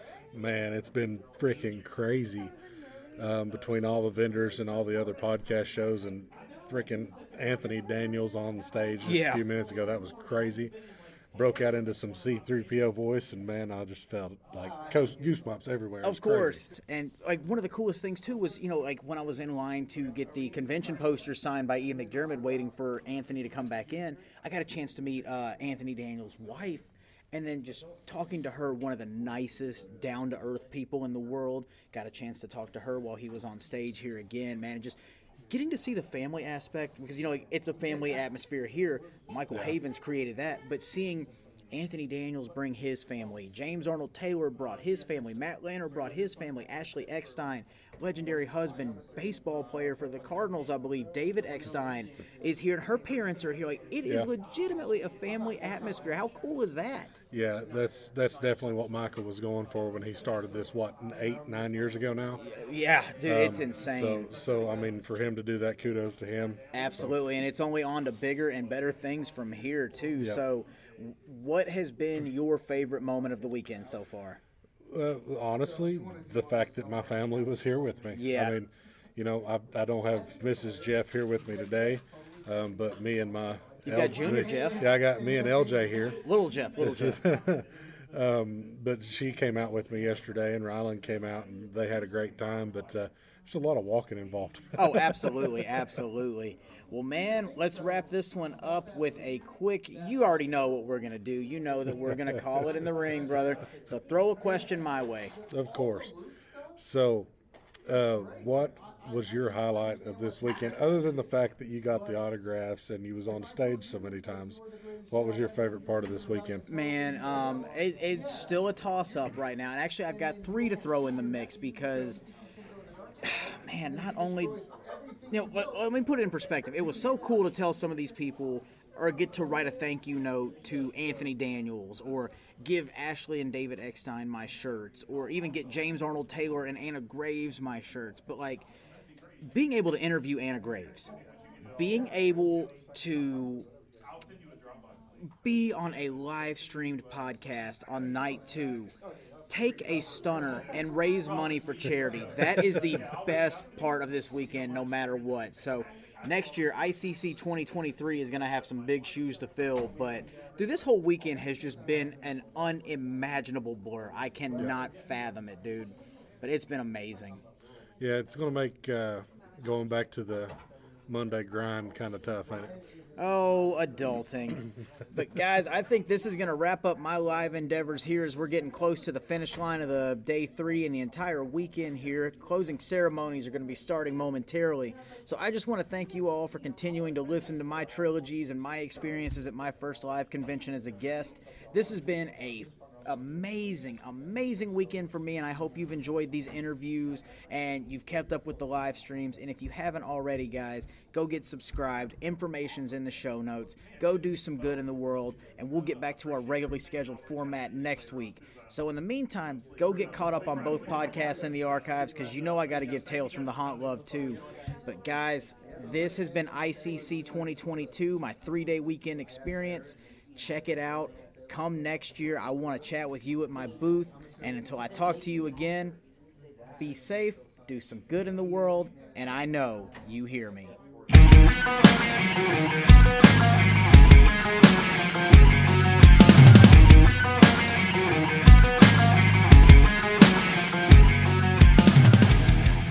The I Know You Hear Me podcast is a presentation of Flynn Hendricks Enterprises. We thank you for tuning in this week, and we hope you'll check out our sponsors and advertisers. Make sure you check us out next week as we come back at the same time with another awesome episode.